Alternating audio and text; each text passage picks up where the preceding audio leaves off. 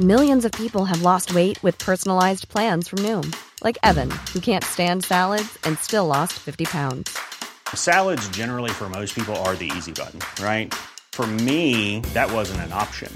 I never really was a salad guy. That's just not who I am. But Noom worked for me.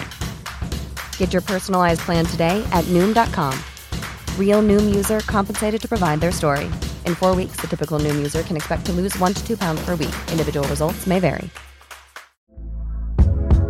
Hey there, it's Michelle Norris. I'm host of a podcast called Your Mama's Kitchen. When I travel, I'm usually looking for a way to find a taste of home when I'm not at home. And one of the things I love to do when I am at home is entertain. And Airbnb allows me to do that. When I was in California recently, I rented a house that had a great kitchen. And when we were sitting around the table, we're all thinking, we're in someone else's house. Someone could be in all of our homes as well. If you have a home, but you're not always at home, you have an Airbnb. Your home might be worth more than you think. Find out how much at airbnb.com/host.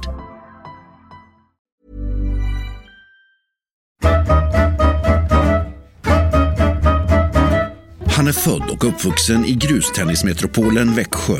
Han har varit förbundskapten för det svenska tennislandslaget i 4 år. Och han har tagit ett helt knippe spelare till topp 10 på tennisens världsranking. Han har cirka 200 resdagar per år och han är uppskattad tenniskommentator. I detta avsnitt av Holmgren möter handlar om Fredrik Fidde Rosengren. Hör honom berätta om sitt liv med tennisen och mycket annat. Vill du komma i kontakt med Holmgren möter, till exempel tipsa om gäster eller har andra synpunkter? Du når oss via Twitter, Niklas_Holmgren. Hemsida niklasholmgren.nu eller Facebook Holmgren möter. Nu, Holmgren möter Fredrik Fidde Rosengren. God lyssning. Sven Hans Fredrik Fidde Rosengren, född den 31 januari 1960 i Växjö. Hallå Fidde! Hallå Niklas! Vad trevligt att få till en liten dejt med dig så här. Det är hur trevligt som helst att se dig också. Vi har känt varandra några år nu. Ja. 6-7 va? Ja, vi är kollegor, alltså vi kommenterar ju på samma kanal. Nu är du också förbundskapten i tennis. Det kanske är på väg att ta slut vad jag förstår. Men du är förbundskapten. Och då undrar vi ju, hur är det? Vi som följer svensk tennis och vi som är amatörspelare och som har växt upp med Björn Borg och Mats Wilander och Stefan Edberg. Vad händer med svensk tennis? Den frågan, Niklas, får man konstant varje dag, måste jag säga. Först och främst ska jag säga så här att efter alla år som jag har jobbat utomlands med en spelare, alltså privat coach, så är det naturligtvis en enorm ära att få ha Sverige på ryggen. Att få det till sitt CV också, att få vara förbundskapten i svensk tennis. Och oavsett att det har varit under en era där vi inte är så bra, har varit otroligt kul, fruktansvärt jobbigt och jäkligt svårt. Men som sagt var en stor ära att ha Sverige på ryggen, måste jag säga. Så det har varit 4 riktigt roliga år. Pressen är ju, trots att Sverige inte längre är någon stor nation i tennis, så har vi ju fortfarande, vi har ju blivit bortskämda. Hur hanterar ni det inom svensk tennis? När folk undrar varför har vi ingen fram i semifinal i Wimbledon längre? Ja, vi har inte ens någon som spelar i Wimbledon på här sidan, så men i dubbel. Men alltså, det är som det är. Vi har papper på vad vi ligger. Vi är inte bättre, och då kan man ju å ena sidan lägga sig ner och dö ungefär, eller så tar du tag i det. Och jag är inte den som ger upp, utan vi försöker väl inom svensk tennis att jobba och slita med de medlen vi har så hårt vi bara kan. Både vad det gäller spelarmaterial, ekonomiska medel, så försöker vi slita utav bara den från morgon till kväll. Och det är otroligt viktigt att alla på alla plan, både på och utanför banan, gör sitt absolut yttersta och kan se sig i spegeln på kvällarna att man har gjort det bästa man kan för att bli bättre imorgon. Det är det man måste kunna göra. Man måste kunna se sig i spegeln. Och de jäklarna som inte gör det ska inte jobba med svensk tennis. Men vad hände då? Alltså, för vi var ju så bra så länge och sen så började det då fejda ut. Den sista riktiga stjärnan tränade ju du, Robin Söderling. Vad hände och är det en fara att vi inte har någon stor förebild längre? Ja, förebild är alltid bra såklart i alla idrott. Eller inte bara idrott utan förebild är ju enormt viktigt såklart. Men det finns naturligtvis inte ett svar på det här, Niklas, varför vi inte är bäst i världen. Det är möjligt att när vi var som bäst att vi glömde bort lite. Vi tog väl allt för givet kanske att det skulle komma nya förmågor som det kommer av sig själv, bara den ena världsstjärnan efter den andra som det hade varit under många, många år ju. Det kom ju hela tiden. Jag vet inte hur man hade vi som bäst på topp 20, var det 7-8 stycken? Helst. Ett år både i Paris och Melbourne i Australian Open var vi 18 stycken i huvudtävlingen. Alltså inne. Så att det är ju naturligtvis fantastiska tider, men man kan ju också vända på det och säga så här, hur kunde vi bli så bra? Hur kunde vanliga grabbar bli så jäkla bra i sin idrott? Hur kunde vi det då? Ja, det var väl jag tror ju det kom väldigt mycket av att många tennisklubbar hade ledare som var lärare. Och på den tiden så fick läraren gå hem, var klar med jobbet vid 1 eller 2 kanske. Och många sökte sig till tennisen. Och sen lärde de ut tennis med kärlek. Och var oerhört sugna och engagerade ledare. Det var inte heltidsanställda ledare som var jättetrötta efter några timmars jobb på dagen, utan de kom ner några kvällar eftermiddagar i veckan och lärde ut till ungarna med sånt engagemang och sån kärlek. Så att väldigt, väldigt mycket tror jag att det låg bakom det svenska undret. Sen var det ju på den tiden, det fanns ju inte så mycket annat att göra. Alltså jag kom hem från skolan, slängde in skolväskan i ett hörn och sen hade man ju gjort upp med 6 grabbar att det var fotboll i parken där och var det vinter så var det hockeymatch på sjön. Alltså, det var ju idrott hela tiden. Alltså jag höll ju på med all idrott, handboll, pingis, hockey, fotboll, alltså allting varje dag. Man gjorde ju inget annat än idrottare. Så många av de här killarna, de svenska killarna som har blivit världsstjärnor i tennis, de hade säkert blivit precis hur bra som helst i nästan vilken idrott som helst.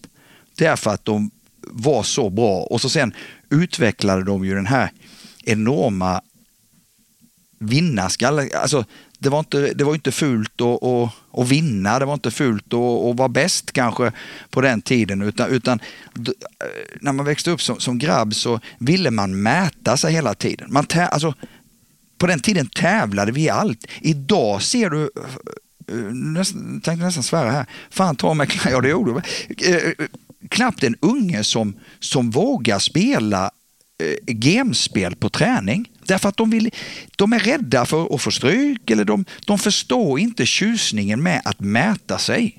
Och de flesta ska ju vara jäkligt glada i en tennisförening att de har spelare som är bättre än de själva. Så att de kan träna med någon som är bättre.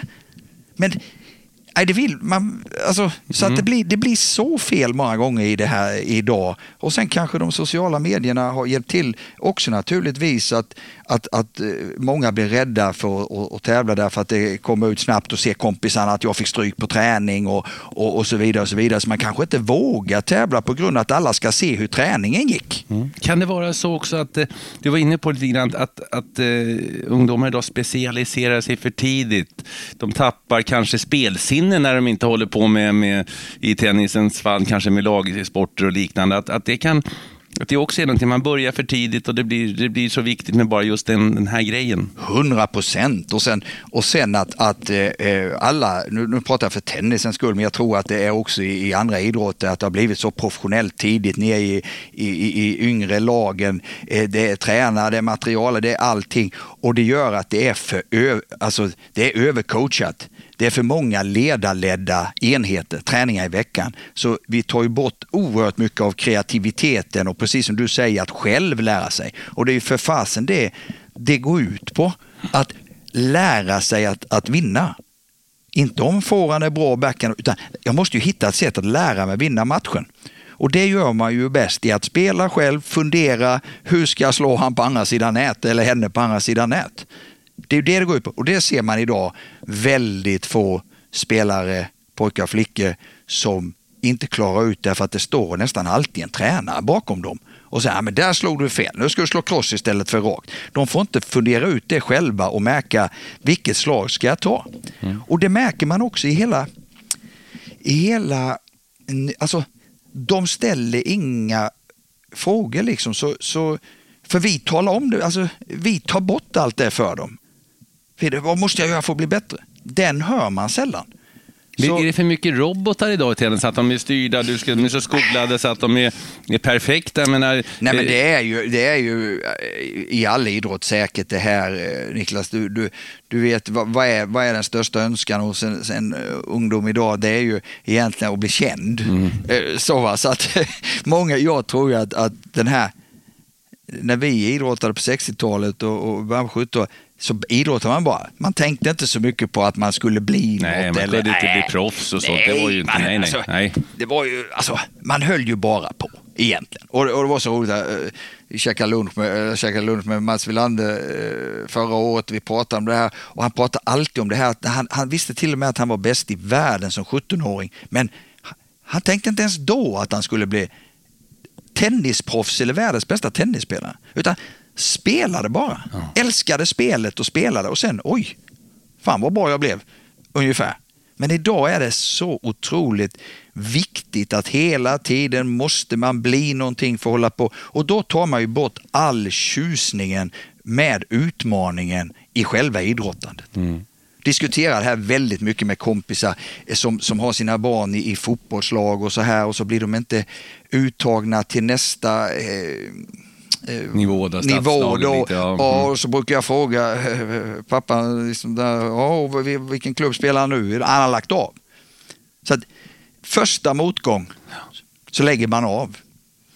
Och där har vi en stor grej idag, tror jag, att våra ungdomar inte lär sig att knyta näven i fickan och säga, jag ska jäkla visa dem alltså. Jag ska bli bättre än ni tror. Att hela tiden komma tillbaka. För det handlar ju också om livet. Jag menar, det är inte bara idrottens värld. Jag menar, vi har kommit en bit i åren, du och jag, så vi vet ju att livet, det går inte rätt upp bara så här, utan det är ju 1000 avkrokar som händer, och precis är det ju med en idrottskarriär. Det finns ju ingen idrottskarriär som är nerifrån upp i succé utan att det är massa, det är som ett garnnystan, det händer massa saker och sen går det en liten bit kanske uppåt igen och sen händer så att, och kan man inte kämpa då när det liksom går dåligt, då ska man nog inte hålla på med idrott kanske. Ja. Nej. Det är nog med det som du säger, det gäller hela livet vad det än är. Så det är meningen att det ska vara lite krokigt på vägen, annars blir det ju inte, går det spikrak så är det kanske inte lika charmigt. Ja, men precis, och då kanske du inte uppskattar segrarna lika mycket eller om det nu är något annat i livet. Det är vägen som är mödan värd, som någon klok skrev. Men det är åt vi hummer varje dag, skulle inte den smaka? Nej, det lekte blodpudding sen. Jag var i blodpuddingen. Det var champagne, man skulle kunna dricka varje dag. Innan vi lämnar svensk tennis nu då, som är ett ämne som berör många. Ja. Så säg någonting, finns det ljuspunkter?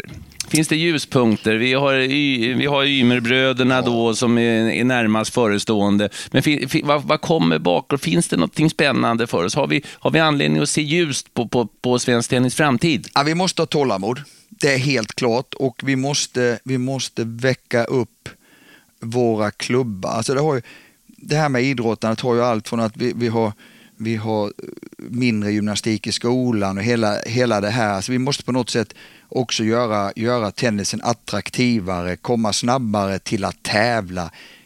Tennis är ju en svår sport, kräver mycket tid på banan och börja tävla. Så det är ju dit vi måste komma och det är ju naturligtvis ganska oattraktiv sport många gånger för en familj idag.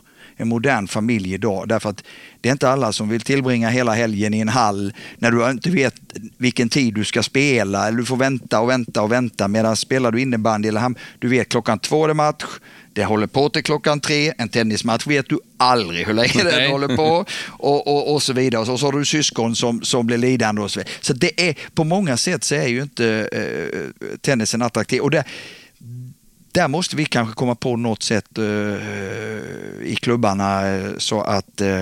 Men det är ju en populär tv-sport. Det är pengar i tennisen och det är stjärnstatus på lirarna. Absolut, så är det. Det är ingen snack om saken, men det är ju i klubbarna det görs, så att säga. Och där vi måste vara duktiga på att ta hand om de små som vill spela tennis, tycker det är roligt att spela tennis och samtidigt inte vara för professionella för tidigt utan ge dem chansen att visa att tennis är skitkul. Och är en idrott roligt, då vill man ju göra den mycket. Och gör man någonting mycket, då blir man ju rätt bra. Så det är ju ganska logiskt också på något sätt. Men vi är ju jävla duktiga på att låsa in ungarna tidigt i fack. Liksom. Du ska bli hockeyspelare, du ska bli fotbollsspelare. Vi är dåliga över gränserna, tycker jag, olika idrotter att hjälpa till. Att man kan faktiskt få åka på den här kuppen trots att man inte tränat alla träningar den veckan. Jag kanske spelar tennis en gång. Då måste man ju se fördelen i att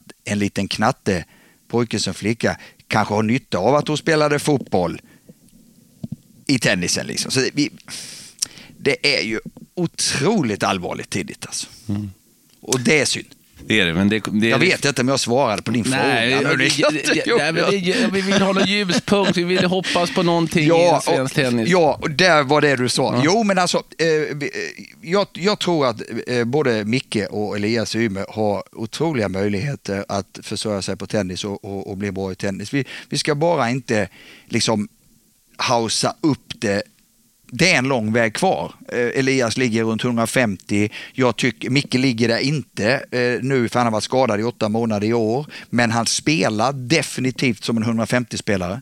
Det har han visat de sista tävlingarna han har spelat här när han kom tillbaka från sin skada. Han spelar definitivt där. Han är i klass med sin bror redan, tycker jag. Så att de kommer ha grym nytta av varandra från och med nästa år när de kommer åka ut ihop. Det är jag helt övertygad om. Så de har alla förutsättningar, om de får vara friska, om de behåller motivationen och de jobbar så in i vassen. Så har vi snart en spelare i topp 100 eller 2. Det är jag helt övertygad om. Sen under den här perioden, de här 4 åren som jag har på jobbat i det tysta, kan man säga, så sen vi gjorde den satsningen då, eller förbundet gjorde den här satsningen på de här spelarna som har gått ur junioråldern, som alla i stort sett har glömt bort, alltså de får ingen hjälp, de har ingen ekonomi, de får stränga själva, alltså de har ju knappt mat på bordet. Men då gjorde vi den här satsningen och ur den här satsningen ändå så har vi vunnit 107 internationella titlar, singel som dubbel, men på naturligtvis en lägre nivå än vad vi är bortskämda med i svensk tennis. Så det är inte något att slå sig på bröstet kanske, men om vi inte hade gjort den satsningen så är jag helt övertygad om att då hade det inte varit de vinsterna. Allt från dubbla i Future till några dubbla i Challenger.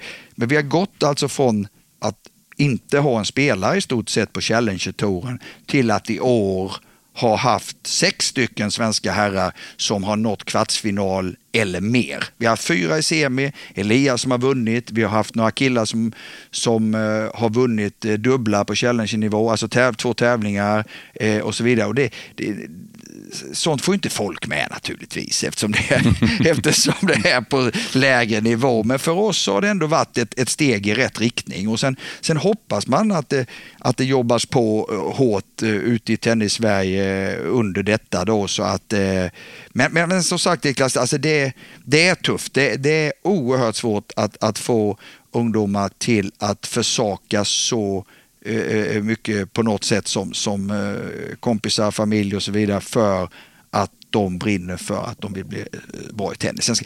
Sen är det ju också så, sen OS, alltså tennisen kom med i OS, så har ju tenniskartan har ju exploderat. Alltså det är ju så många mer länder som satsar stenhårt för att få vara med i OS och så vidare. Så att konkurrensen är mördande.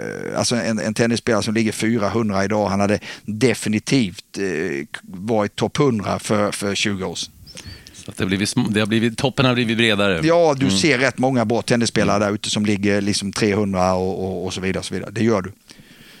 Fredrik Rosengren, uppväxt och född i Växjö, det är du. Kronobergs län. Hur var det att växa upp där på 60- och 70-talet för dig?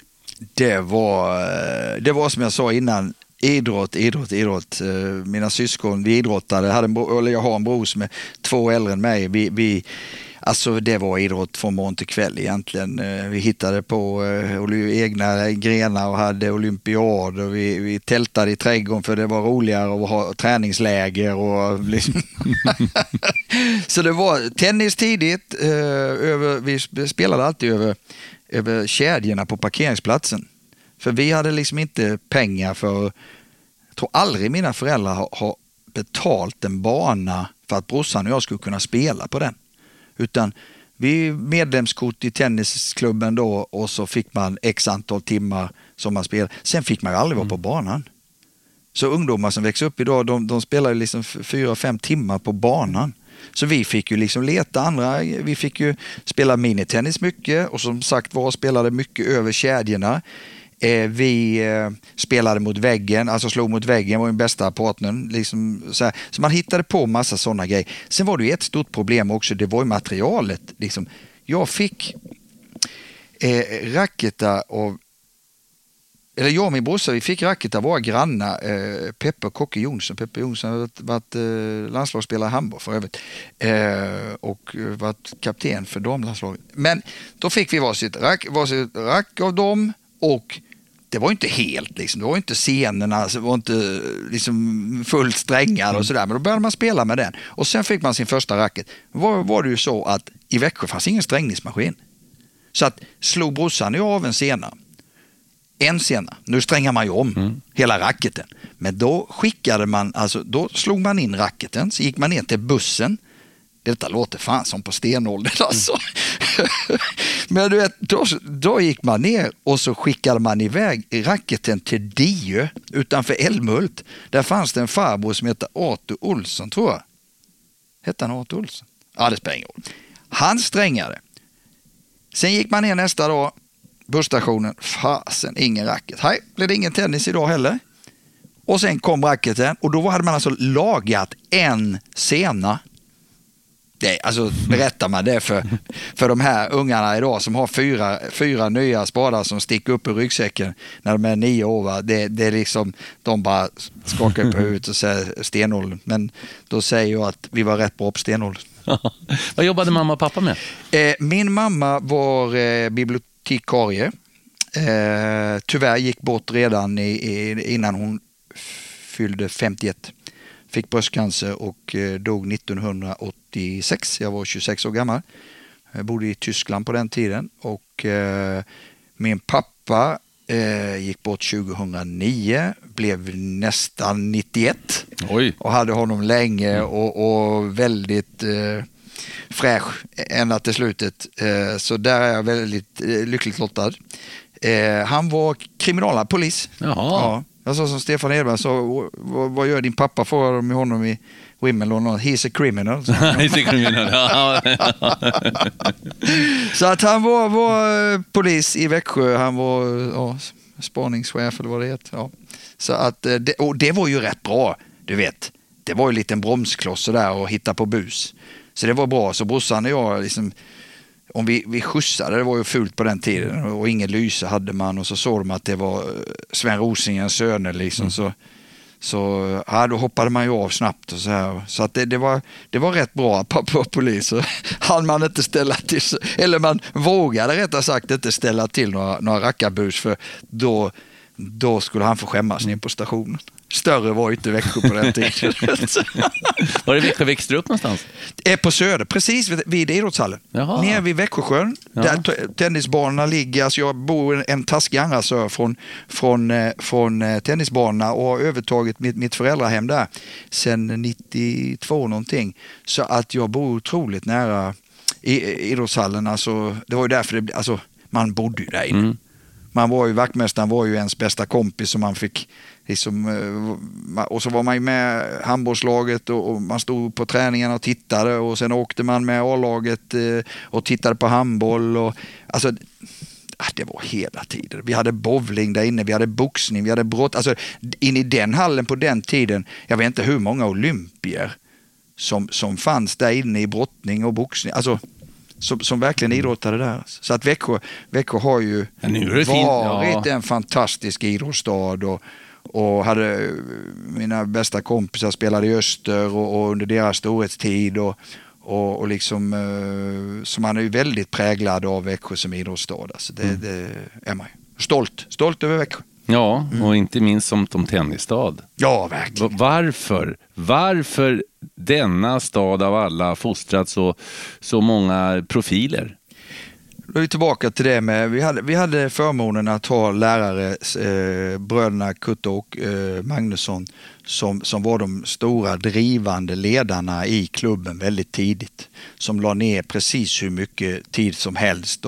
Och sen kom andra som också var lärare, Kåke Jonsson, Karl-Åke, och alltså otroliga idrottsprofiler som har fostrat mig, alltså både i mitt sätt att tänka som ledare och allting. Det har tagit med mig genom hela mitt coachliv, vad jag lärde mig på den tiden. Alltså, det var gediget. Där fanns en otrolig, vad ska man säga, ledarfilosofi som gjorde att det var en grym miljö, alltså grymt bra miljö och idrotta i och spela tennis i, måste jag säga. Så att på den tiden var ju, eller det blev ju ett mecka, tennismecka. Alltså bodde man 10-12 mil runt Växjö så flyttade man till Växjö och spelade Janne Gunnarsson, Magnus Larsson, Jörgen Nils, alltså jättemånga spelare som lite utifrån. Mats kom ju från Moheda, Jonas Björkman kom från Alvesta, men det blev ju Växjö liksom. Och det är klart att när träningar, när du har till slut sen världsstjärnor som tränar mot varandra i vardagen, ja, då är det inte svårt att bli tennisspelare. Och likadant också det här att du fostrar varandra. Liksom om Jonas Björkman hade vunnit en challenge när han var på väg upp och tränade och kom hem och kanske glömde bort att dra banan, så var det ju liksom, var ju Gunnarsson på han direkt liksom, tror du är något eller? Gå upp och fixa till banan för fan. Och Mats hade ju 2 idrottande bröder som höll honom på mattan. Så att alltså det var ju så. Det var en naturlig uppfostran i omklädningsrummet och på banan och runt hallen. Så att otroliga minnen måste jag säga från den tiden. Kunde det ha blivit någon annan idrott för Fredrik Rosengren? Var det skrivet i sten att det var tennisen från tidig ålder? Ja, det var det jag tyckte, eller det var det jag var bäst i kanske, även om jag tyckte hockey var nästan roligare. Jag spelade att jag var 15-16 år, fotboll också, fast det tyckte jag var stråkt träna. Men och handboll älskar jag. Alltså, så de idrotterna höll jag på med väldigt mycket, så det var ju vissa dagar jag kunde spela matcher i 3 idrotter en söndag.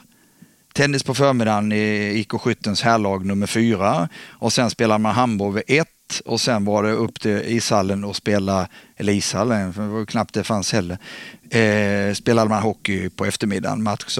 Så att det kunde nog ha blivit, men sen samtidigt så är jag nog lite för jag ville nog ha uppmärksamheten själv på något sätt. Tror jag nog. Det var nog lite för mycket, även om jag älskar lag och har gjort, alltså det här med att fira med ett lag är mycket roligare än att fira själv eller med sin spelare. Bara att uppleva både eller motgångar och framgångar, så är ju ett lag väldigt, väldigt roligt måste jag säga. Men det var väl något bekräftelsebehov kanske att stå i centrum och vara själv, både när det gick bra och sen fick man ju stå där när det gick dåligt också naturligtvis själv. Då har man ingen att gömma sig bakom. Men det passade väl min personlighet, tror jag, att spela tennis. Nu blev jag ju aldrig någon stjärna, men jag har haft...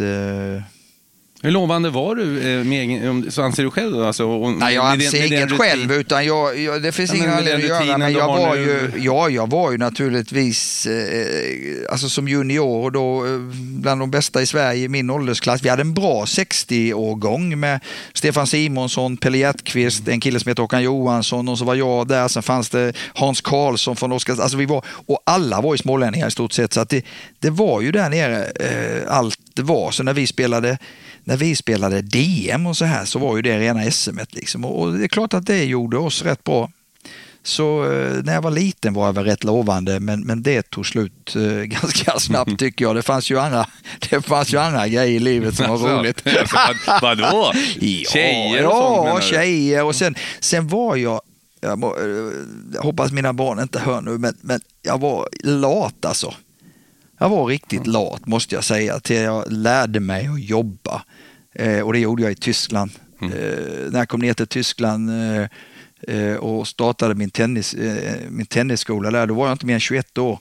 Och där lärde jag mig hantverket att vara tennistränare, plus att jag stod på banan extremt mycket och tränade också, för jag spelade i en klubb. Så att 10 timmar om dagen på banan, och så var jag ju egenföretagare, så att jag kunde ju inte slöa, utan att sälja mig själv var ju att ge järnet på varje timme. Så att de 6 åren, de jobbade jag extremt mycket. Plus att jag strängade racketar på kvällen och hade en shop också. Så att, men det var otroligt nyttigt för mig. Som var minstingen i familjen. Bortskämd enligt mina syskon. Tycker inte jag naturligtvis. Syskon, var ni samma? Jag har en syster och en bror som är äldre än mig då. Så jag var minstingen där då, och de tyckte vi var bortskämd. Hur var du i skolan då? Var du lat där också? Ja, och framförallt var jag åkte ju ofta ut. För jag pratade ju så förbannat. Så det är väl därför jag har kommenterat. Munläder har vi ju. Du hade nytta av det också. Eller hur? Ja, du ser. Men och alla fusklappar har jag också nytta av idag. Exakt. Ja. Nej, men jag sov vet i 17. Jag var ju aldrig någon som mina lärare, jag tror inte de tyckte illa om mig för att jag var inte otrevlig och dum, men jag pratade så förbannat mycket. Jag kunde inte vara tyst alltså. Och gud vad svär. Och tyckte det roliga som fanns, det var när jag sa kommentarer och alla skrattade. Det var liksom det roligaste, att vara rolighetsminister i klassen liksom. Men det var ju inte bra, för det var ju, fick man ju komma in till farbror polisen på kvällarna där när de hade ringt från skolan. Och på den tiden var det ju så, till skillnad från idag. Idag är det ju alltid lärarens fel eller tränarens fel eller så enligt många föräldrar. Men på den tiden var det ju vi som fick alltså. Då var ju mamma och pappa var ju inte glada alltså. Det är ju en sak som är säker. Och jag fick gå ut rätt många gånger så. Men jag gillade skolan. Jag hade aldrig några problem att vara i skolan. Jag tyckte det var roligt, men jag gillade inte att plugga. Alltså jag pluggade aldrig hemma. Och så hade jag en brorsa naturligtvis som var hur duktig som helst och pluggade hur mycket som helst. Så det var ju naturligtvis gift för mig när föräldrarna såg att en läste och slet. Ja, där ser du ska göra som Lars, sa de. Och det gjorde ju inte jag, för jag kom ju in skitig från fotbolls... Ja. Hade du en favoritämne i plugget förutom idrotten då? Matte. Matte, ja. Matte har jag alltid tyckt varit det roligaste, måste jag säga. Varför då? Nej, men det är det här att få klura ut lite och så finns ju inget roligare än att kunna matte. Alltså att få ett tal, veta hur man ska göra och få rätt på det. Nej, det är ju hur kul som helst. Och jag gillar, revisor skulle jag nog nästan kunna tänkt mig om jag inte hade hållit på med idrott. Alltså. Det är inte för sent ännu. Nej,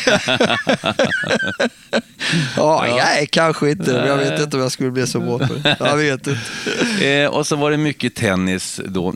Idrott. Ja, idrott överhuvudtaget. Ja. Men tennisen var ju din huvudsport. Ja, det var den jag liksom absolut krockade det. Så valde jag ju tennisen. Alltså, det gjorde jag egentligen. Ja, det gjorde jag. Det kan jag säga. Jag har läst att du var en mycket lovande tennisspelare till och med. Det hörde vi ju här. Du tillhörde ju Sverigetoppen. Vad hände? Har du läst det? Ja, mycket lovande. Du sa ju själv här att du tillhörde men det sa jag själv för att jag har det på... Alltså det fanns ju en ranking när man var 14 och 16 och 18. Och att jag vad hände sen då? Var det att du tränade för lite? Ja, det definitivt. Men det är ju den stora anledningen till att det inte blev något. Ja. Sen hade jag problem med handled. Jag blev skadad. Jag spelade inte knappt tennis mellan... Jag var 18 och 20 till jag flyttade till Tyskland egentligen. Och det kom rätt tid. Alltså det började 14, 15... Alltså jag fick en kronisk inflammation egentligen som ställde till det ibland. Men det är gott att skylla på, kan jag säga. Hur var det som lirare? Ja, men om jag hade varit frisk i handleden så hade det inte blivit något. Det tror jag inte. Det vet vi inte. Men jag har fått uppleva mycket. Ja, men hur var det som spelare? Var det som alla andra från Växjö, gruppspecialist på baslinjen? Ja. Jag gnetade någonting så in i vassen. Hade absolut ingen forehand. I Växjö hade man ingen forehand. Nej, alla var ju gruvspecialister där. Ja, och ingen kunde slå forehand. Nej. Vi hade en kille som hade forehand. Han hette Dan Lind. Han var 1 år äldre än mig. Han hade en otroligt bra forehand. Men Mats kunde inte forehand.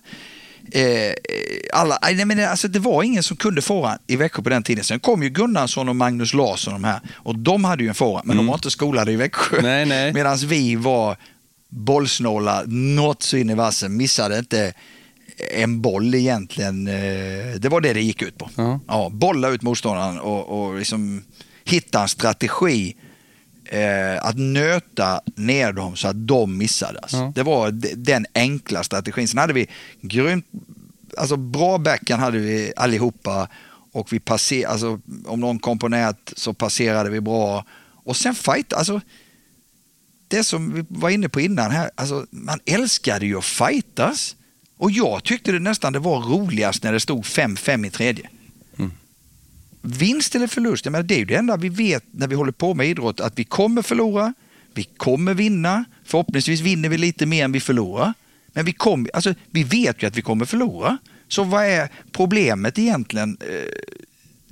Det gäller ju att vara en del av något roligt. Sen att man går därifrån vinst eller förlust, bara jag vet att jag har gjort mitt bästa. Så det är jag som tränare idag, det är det enda jag har som krav när jag håller på med en spelare. Det är att göra sitt bästa och kämpa till sista droppen.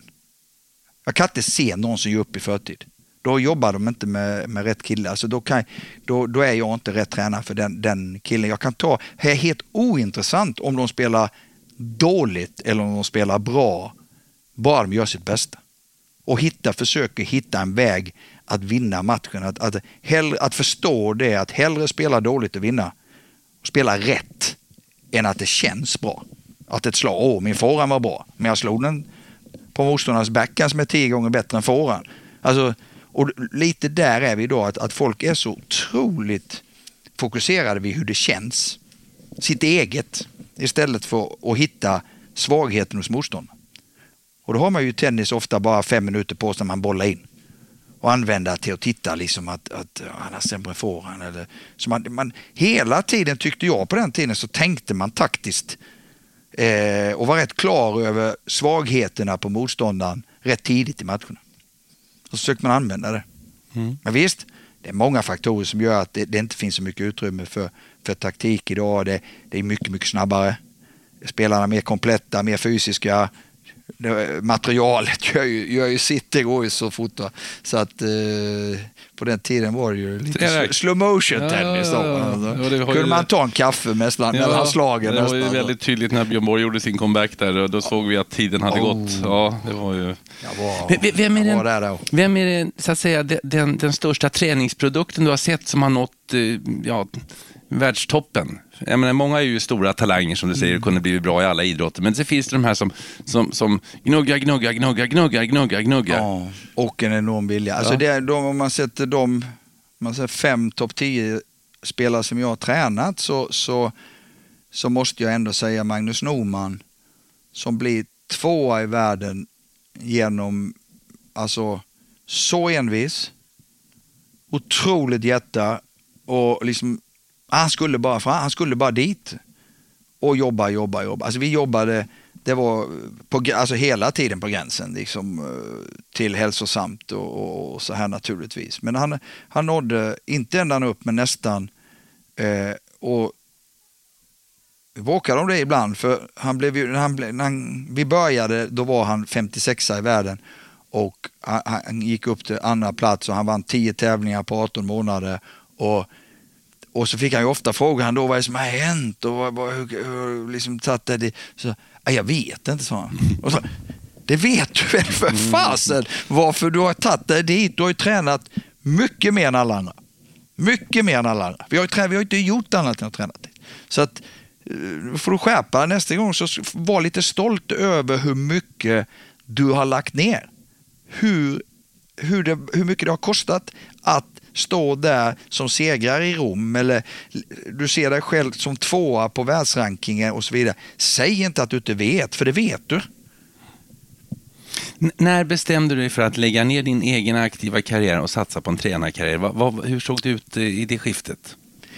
Egentligen blev det nog en slump där. Jag kunde alltså inte spela för handen där när jag var 18-19, och då la jag ner spelandet ett tag, och sen fick jag möjlighet att komma till Tyskland och börja jobba som tränare, och skulle bara varit där i 3 månader egentligen. Ringde de dig i fråga? Nej, jag hade en flickvän som var au pair i Tyskland då, och hon var nästan klar med sitt år, och jag skulle komma ner de sista 3 månaderna och sen skulle vi åka hem ihop, var tanken. Men hon åkte hem och jag blev kvar. Vi behöver inte gå in djupare på det. Nej, okej. Nej, men du blev tysk i 6 år, ja. Det finns tjejer i Tyskland med. Ja. Så att jag blev kvar där i 6,5 år nästan, och det hade nog med den här latheten att göra också, liksom att tränare passade mig bra, och jag älskar ju sporten, så att få vara kvar i tennisen utan att vara spelare och världsstjärna är ju en ynnest som är så tacksam över att den möjligheten har funnits. Jag ber inte någon om ursäkt, för jag vet precis hur mycket jag har jobbat och hur mycket jag har försakat familj och så mycket, så att jag ber absolut inte om ursäkt att jag har jobbat 20 år ute i världen och varit förbundskapten nu i 4 år, så att det gör jag inte. Men visst, jag säger inte att jag har haft tur på något sätt, men det är en enorm ynnest att med hårt arbete få hålla på med det här som man älskar, som var ens hobby så länge och som helt plötsligt blev ens yrke. Och jag är 56 år och håller på med tennis fortfarande, och liksom, oavsett om jag har skrivit i Expressen eller i Tennistidningen eller kommenterat eller vad jag gjort, så har jag fått hålla på med tennis, och det är ju få förunnat alltså. Så det är fantastiskt. Hur växte det fram det här med att så småningom, alltså då fanns det ju på tennisklubbarna, och det finns ju fortfarande tränare där, men det började ju då, vi vet ju Lennart Bergelin och Björn Borg, men han var ju känns lite mer som manager och sådär, han var ju alltid allo. Men hur växte det här fram till att idag läser vi ju, det står i tidningarna, nu har han bytt tränare, nu har han gått dit och nu har han gått dit.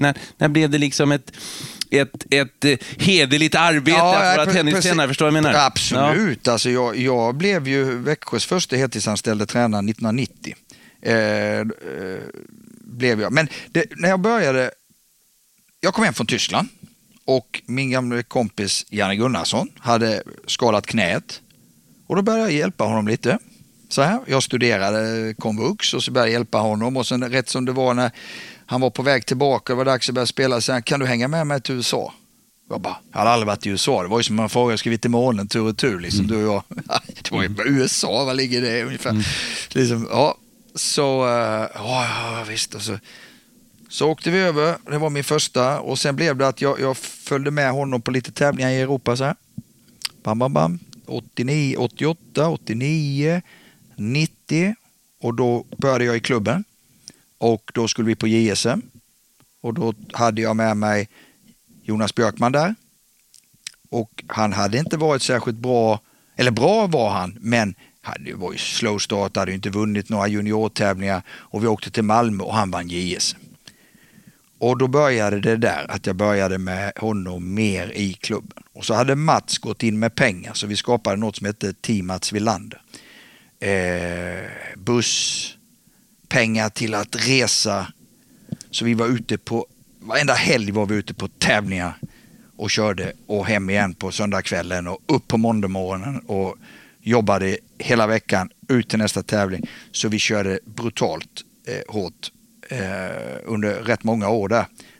Och sen blev det att jag följde med Jonas ut, och vi höll på i 8-9 år, va? Till vi slutade 2008, och då blev Jonas hade blivit världsfyra Men på den tiden när jag började 88, du vet, och jag var med Gunnarsson ute på det var ju inte ens topp 50 som hade tränare alltså. Det fanns inte så många tränare på den tiden. Idag, om inte en 14-åring har tränare, fysio, läkare, sträng, alltså då är det ungefär som att det är ingen mening att hålla på med den här sporten ungefär. Så att det känns på liksom att det är lite för mycket. Niklas, inte lite för mycket. Mycket för mycket, ja. Det är mycket för mycket. Ja. Det är alltså allting så här, föräldrar slutar jobba i stort sett för att en 14-åring är lite bra i tennis liksom. Det är hysteriskt på många håll och kanter, måste jag säga. Vi pratade ju om Mario här innan vi började den här podden och hans brorsa Ivo är tennistränare, har hjälpt Mario, och nu de sista 2 åren så har han jobbat åt en 12-årig ryssen och sånt där. Har varit hans heltidsjobb. Ja, hur är det där med öststaterna? Där kommer de ju fram, det är såna här broiler säger de till mig att det är. No, är det det? Någon pappa som pressar någon dotter till att... Jo, så är det ju. Och det går att ta sig fram. Det vet vi ju att det finns otroligt många vägar. Det finns ju inte en väg. Det är ju till toppen såklart. Det finns ju många olika vägar. Och öststaterna har sitt och Ryssland har sitt och de jobbar hårt och brutalt många gånger så här. Men vad vi inte får med, det är ju alla de som hamnar på soptippen. Som mår så dåligt på grund av för tidig press från föräldrar, omgivning och så vidare, och där föräldrarna slutar jobba i stort sett och du ska försörja din familj vid 14-15 års ålder för att du är etta i världen kanske i den åldersgruppen, och då får du lite pengar från någon racketfirma och klädesfirma och så bör de det här, va? Och sätter den pressen på ett litet barn egentligen. Alltså du kan se brutala såna situationer helt enkelt. Och som sagt var, ofta så kommer en ny från Ryssland. Men för varje ny tjej som är 15 från Ryssland så har du 100 på soptippen. Vad händer med dem? Har man någon studie på det? Nej, det finns säkert, men man hör ju och ser att det är frånfall och alltså det är ju inte alla som har varit grymt bra som juniorer som klarar att bli grymt bra som seniorer, såklart. Chanserna ökar ju naturligtvis om du har varit duktig tidigt, men alltså det är ju en enorm press, och många gånger så ser du också rätt så taskiga relationer föräldrar-barn. Då tänker man ibland så här, liksom undrar om den kommer rättas till när dottern eller sonen slutar med tennis, och när den dagen kommer, om de kommer få en fin relation, det finns säkert, alltså det är många föräldrar som åker med sina barn ute på touren och så här, och självklart så finns det bra, det är ju klart att det gör. Man ska inte dra alla över en kant, såklart. Det är en fine line där kanske man stöd och krav. Alltså, det är trevligt att ha pappa på läktaren varje match, man sitter lugnt och fint och fyller på vatten. Vi får ju inte glömma, alltså när vi pratar om hysteriska idrottsföräldrar så finns ju, det vet ju både du och jag hur många det finns, men sen samtidigt så det är ju oerhört få idrottare som blir något utan sina föräldrar. Alltså det stödet. Det är bara som idrottsledare man kan säga, var förälder, var stödet, var den där pojken, flickan får gråta ut efter förlust eller någonting istället för att vara tränaren. Jag brukar säga den här storyn i en klubb och prata tennis och det är föräldrar och barn ihop, så brukar jag säga att vi behöver föräldrarnas hjälp. Men hjälp dem inte med coachingen. Liksom. Spela med dem, slå dem om ni kan. För det är jättebra om ni gör. Men hjälp dem inte med något annat. Det gör tränarna. För att det kan bli en sån konflikt. Därför att ett barn vill ju vara snäll mot alla. Va? Och så säger tränaren så. Och gör han eller hon inte så, ja då blir tränaren förbaskad. Och sen säger pappa eller mamma något annat. Och gör man inte så blir det en konflikt där.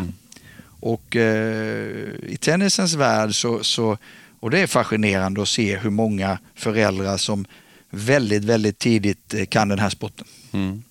Hur var du själv? Det är många experter. Men hur var du själv som idrottspappa då? Eller? Jag är jättenervöst att titta när min son spelade tennis och så här. Det där är på domaren och sånt. Nej, tvärtom. Jag försökte ju naturligtvis, så jag gjorde ju kanske för lite.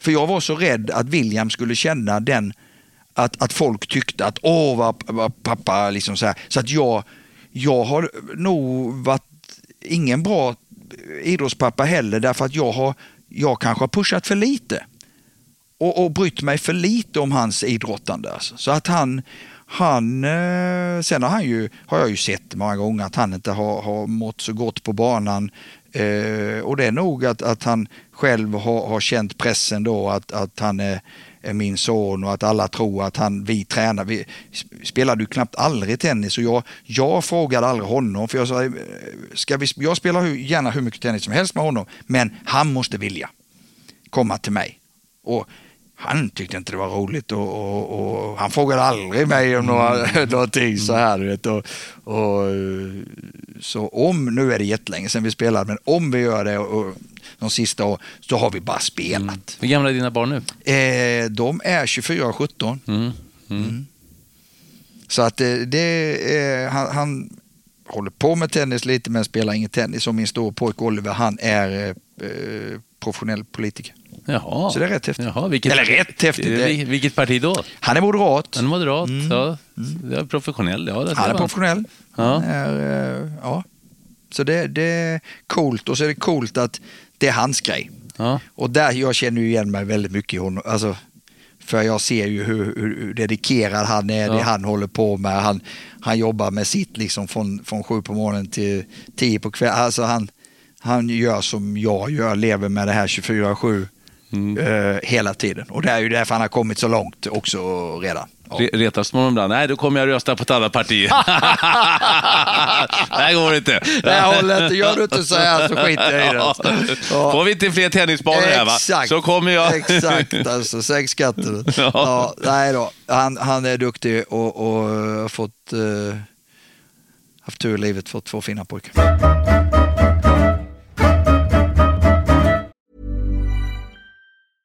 Selling a little or a lot?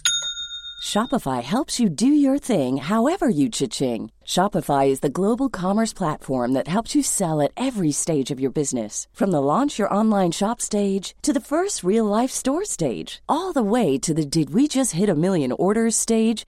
Shopify is there to help you grow. Shopify helps you turn browsers into buyers with the internet's best converting checkout. 36% better on average compared to other leading commerce platforms. Because businesses that grow, grow with Shopify. Get a $1 per month trial period at shopify.com/work. Shopify.com/work. Hiring for your small business? If you're not looking for professionals on LinkedIn, you're looking in the wrong place. That's like looking for your car keys in a fish tank. LinkedIn helps you hire professionals you can't find anywhere else, even those who aren't actively searching for a new job but might be open to the perfect role. In a given month, over 70% of LinkedIn users don't even visit other leading job sites. So start looking in the right place. With LinkedIn, you can hire professionals like a professional. Post your free job on linkedin.com/people today.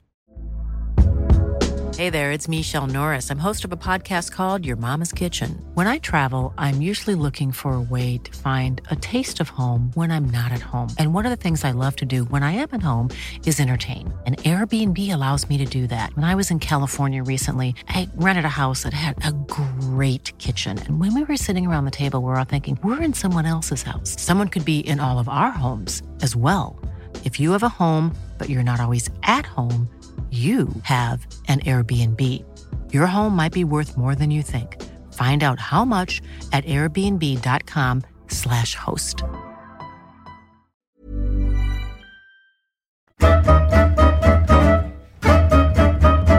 Och vi går tillbaka till tennisen då. Hur fungerar ett samarbete? Jag menar, känslan av att det blir väldigt intimt. Alltså, är du tränare för ett fotbollslag eller ett hockeylag, då har du 20-30 stycken du ska liksom hålla. Då går inte att gå in så jättenära på. Men här har du blir ju känslan, du får rätta mig fel, att du är både tränare, psykolog, du är, jag vet inte allt vad du blir. Så du har en som du följer hela tiden. Så är det. Hela din vakna tid har till uppgift att följa den här personen. Hur är det? Jag gillar ju det, för jag är inte konflikträdd. Utan är du livrädd för att bli av med jobbet, då ska du nog inte vara professionell tenniscoach. Det tror jag inte. Därför att det är ju en situation som är konstig. Alltså den du ska lära, den du ska... ta mig rätt nu, det här var elak. Alltså den du ska pusha och tala sanningar varje dag i ansiktet, oavsett vad det är, så säger du sanningar för att du tror att de här sanningarna ska göra honom eller henne bättre tennis. Alltså gör du det konstant. Och samma person du säger de här sanningarna till betalar din lön. Så att hur många tennisspelare tror du efter 3 månader, nej men han har ju bara skrikit på mig och hållit på, så nej, det här åker jag inte med, så stick. Och det är ju lite det, att det är ju det många gör idag. De väljer den bekväma vägen. Easy way out. Ta den tränaren som klappar dem. Men de bästa spelarna, de gör inte det. Utan de bästa spelarna tar den där tjuriga jäkla tränaren. Och jag älskar när jag själv får frågan av en spelare, vad vill du med mig? Inte bara vad jag vill med spelaren. Eller han vill komma någon vart. Utan vad vill du? Vad har du för ambitioner här med mig? Vart ska vi? Så att det är ju underbart att sätta sig ner med en sån spelare och diskutera om de gemensamma målen framåt och hur man ska nå dem och så vidare. Det är ett otroligt intressant arbete. Men samtidigt så du måste ju vara ärlig hela tiden. Du måste, och det har varit min filosofi när jag har hållit på i alla de här åren ute, liksom att jag ska gå och lägga mig på kvällen och ha sagt det jag har velat ha sagt. Att inte liksom, fan jag vågar inte säga för han kanske kickar mig då eller något. Du vet, det är lätt hänt. Vad kul kan låta, nu är jag jäkligt trött på dig för nu går det bara lalla på banan.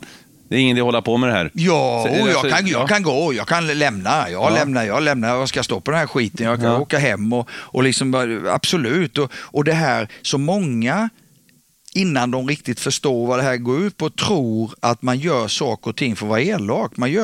Man öppnar inte, det är ju ingen liksom självbevarelsegrej liksom bara för att det är roligt att stå och säga dumma saker, utan man säger ju sakerna för att man är helt övertygad om att lyssna spelaren och gör de här grejerna så blir han eller hon bättre. Det går ju bara ut på det. Hela mitt tankesätt går ju ut på att göra den här spelaren som livnär mig bättre. Ja. Men det är inte svårt ändå sådär, alltså ändå tänker de här barnen att nu klev jag på lite för hårt. Nu alltså det där var inte bra. Ja, men då får man väl be om ursäkt. Om man gör det någon gång och brusar upp, vilket jag aldrig gör, det gör jag. Så då får man väl både och, alltså ett sånt förhållande, precis som du sa, alltså man lever ju med spelaren mycket fler dagar än du lever med din fru och familj på ett år. Alltså jag har rest 230 dagar ungefär i 20 år per år. Då förstår du själv.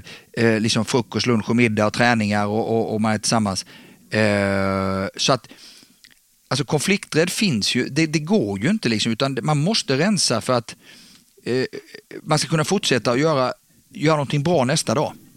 Så det går ju liksom inte att hålla på och älta det, då ska man inte jobba. Då kan man inte jobba ihop, utan ofta så sätter man man sitter och snackar och en spelare kommer, skulle du vilja jobba med mig? Och sen gör man upp det då, och sen så har ju jag en bild. Jag ställer en diagnos på den spelaren, ungefär vad det är som fattas här, och han har ett mål att jag vill bli topp 10 i världen, är det ju oftast, och då diskuterar man det. Hur ska vi nå det? Vad fattas dig? Du ligger här, du vill bli topp 10. Vad gör topp 10-spelarna som du inte gör? och så vidare. Det kan vara mentalt, det kan vara något tekniskt, det kan vara fysiskt, det kan vara oavsett i vilken pusselbit som måste förbättras, så går man igenom det och sen jobbar man på det och liksom stämma av. Har vi jobbat tillräckligt? Ska vi fortsätta på det? Ska vi gå över till något annat? Bla bla bla.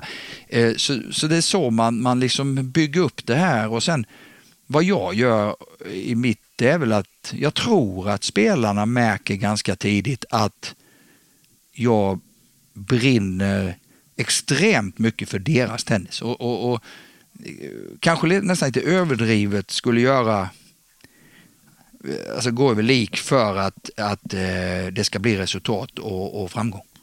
Hur noga är det när du tar en anställning då? För du måste ju någonstans måste du ändå känna att personkemin stämmer. Det kanske man har känt av tidigare när ni träffats. Men ändå att när det sitter så att den här killen, i ditt fall är det väl mest killar som du har jobbat med, honom gillar jag. Här finns det någonting. Ja, absolut. Och det är ju så när man är ute på touren där, så känner man ju dem, och börjar man jobba med en så har man ju känt den killen kanske i några år, och han har känt mig och så vidare. Och sen naturligtvis så tittar de ju på vilka resultat man har såklart innan de hör av sig. Helt klart gör man det. Och jag har väl, alltså när jag hade hållit på med Gunnarsson där och sen då med Jonas, så var man ju fortfarande inte säker på, du vet, om kan jag det här? Är jag tillräckligt bra? Alltså man har ju rannsakat sig själv och tvivlat, precis som många spelare gör. Tvivlar jag ju på mig som tränare och fan, klarar jag det här? Jag kommer ihåg när Magnus Norman kom upp här på läktaren i Kungliga hallen faktiskt och frågade, det var under Stockholm Open 98, och frågade vad jag skulle göra 99 då när jag hade slutat med Jonas där, och vi bestämde oss för att börja jobba. Jag var nervös alltså. Jag var nervös om jag skulle, han hade höga förväntningar, liksom Jonas hade blivit världsfyra och jag var inte så kaxig. Även om det hade gått bra så var ju det den enda spelaren som det hade gått bra. Så då har man inte så där mycket kött på benen om man klarar av men så jag körde ungefär samma metoder liksom, och alltså min ledarstil och det funkade den gången också rätt så bra, tycker jag. Har ni några tränarkonferens? Jag tänker där du och Lendl och Becker och allt vad det nu är, storfräsarna i tennisvärlden, kändistränarna, ni sitter och diskuterar råd och rön, eller hur? Alltså hur det är finns liksom? ju tränare. Nu har inte jag varit ute på touren på rätt många år, men det finns ju spelarråd, det finns tränarråd, det finns, som du säger, alltså man träffas, det kan vara regler, det kan vara, för några år sedan satt vi i Miami, eller det är rätt många år sedan nu, men det var det i Miami, för då var det Brad Gilbert som ville att coacherna skulle komma in på banan. Att vi skulle vara på banan liksom. Kan inte det vara någonting som i Davis Cupen? Nej, jag tycker inte det. Därför att jag tycker att detta är ett spel mellan två spelare.